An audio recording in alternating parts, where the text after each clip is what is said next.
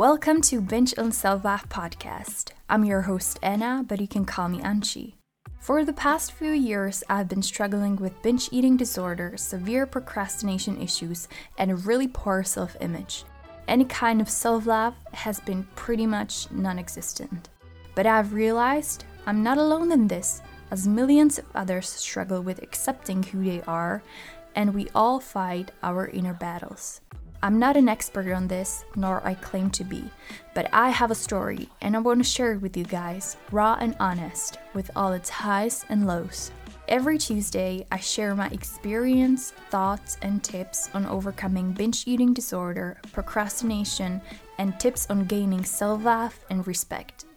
Join me and our listeners on our journey to build a healthier and kinder relationship with ourselves. Make sure to subscribe to Binge on Self-Love podcast on Spotify, Apple Podcasts, or wherever you listen to podcasts so you don't miss any future episode. For more content on binge eating, procrastination, self-love, and self-acceptance, visit bingeonselflove.com and follow me on Instagram at bingeonselflove.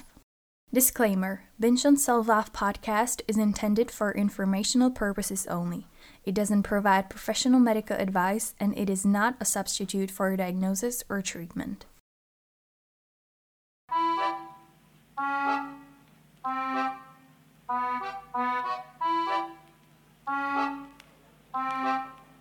Enchanté. What is the one thing you've always wanted to do but never did? Maybe it's applying to school or traveling or quitting your job to pursue the career you've only been dreaming about. Maybe it's learning a new language or running or singing or starting a recovery maybe. Whatever that thing may be for you, we all have one or few or many dreams we wanted to pursue but never did because we kept waiting for the right moment and right circumstances to start, but end up not starting at all. My name is Anna, but you can call me Anchi, and welcome to the Binge on Self-Love podcast. Last night, when I was taking a shower, I started thinking about what it is that we are really waiting for. What I mean is, I have a lot of dreams and goals, and I've always had them. But the problem is, I've only been dreaming about them, thinking about them, imagining doing them, but I never actually started working on them. I am 27 and the time is obviously passing by, and very often I feel like I'm still stuck at the same point when it comes to my dreams.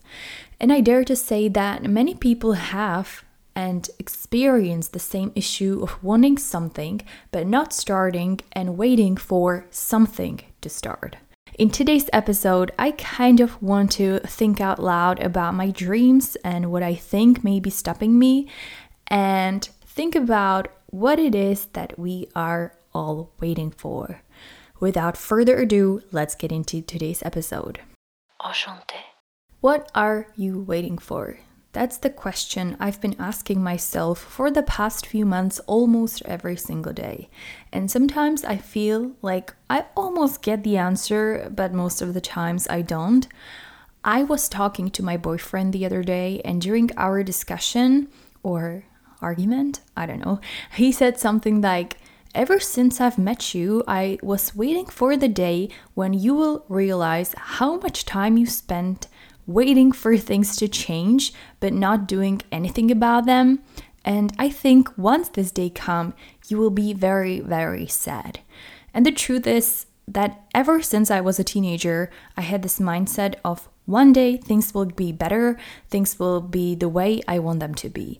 But I was sort of expecting them to change without any effort on my part. And the time flies by, and one day you'll realize that the dreams are still just dreams, and you'll be wondering, what the hell am I waiting for? When it comes to my binge eating disorder, and for those who may be new to this podcast, I've dealt with binge eating disorder for 6 or 7 years, hence the name of this podcast, Binge on Self-Love. And for years, I was expecting things to get better on their own. I thought one day, when the circumstances are right, when the timing is right, when everything will feel right, I will no longer binge. But that's not really how it goes. Although the time helps to heal a lot of things, it's not enough to just wait for things to happen. Eating disorder recovery is the perfect example of how big of a role does your effort and your desire to change something play in the recovery process. People can tell you this is not healthy, you should get help, you should do something about it, but unless you are the one who really wants to make a change and get better, then nothing really changes. And the same applies to pretty much any goal, any milestone we want to achieve. And it doesn't even have to be an end goal. It can be something like reading more, or learning a new language, or spending more time outdoors, spending more time with your loved ones, etc. But what is it that we are all waiting for? And what is stopping us then from starting what we want to do? In my case, I think it's always been fear, low self-confidence mixed with high expectations from me, not from anybody else, but from me, shyness, and a little bit of laziness. Fear is the most dominant emotion and reaction in my life. I am always afraid of everything. The paradox is that I'm afraid of things changing, but at the same time, I am afraid of things not changing and staying the same. And I believe fear is what stops most of us from what we want. Sometimes fear can be a good thing, that's for sure. It can be life-saving, but most times, fear is just unreasonable and it's stopping us from what we want. We are often afraid of starting, trying, and failing. Of course, no one likes failing because we believe that if we fail, it's an affirmation that we suck and that we can never do this and that we should just stop trying. But failing doesn't equal the end, and failing doesn't equal you suck, don't ever try again, or something similar. Failing is just part of the journey, just like success is and just like progress is. I like to think of the baby learning to walk example. When the baby learns to walk, it starts slow with crawling and then getting up and failing and getting up again and trying again and failing again. And it goes like this for some time until the baby learns how to walk. And the thing is, the baby doesn't get discouraged for failing. Maybe sometimes, but the baby just keeps trying until it gets better and better. And I think that's exactly the mindset that we all had as kids, but we lost it as we got older and older. And obviously, failing feels embarrassing. It does hurt our ego and our self-confidence, but I can speak from my experience that giving up in advance and not trying hurts so much more. I've spent years literally by dreaming of things and imagining my dream life instead of taking those baby steps and trying and failing and trying again. And it's not fulfilling, it's not happiness, it's life filled with fear. You may object that, what if we keep trying and failing, and how do we know maybe this really isn't meant to be? And to be honest, this is a great point and tough one to figure out as well.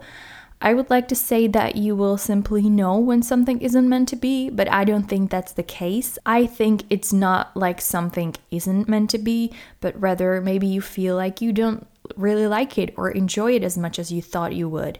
Maybe you don't want to spend more time or energy on it. I think that's fine. There's nothing wrong with admitting that to yourself.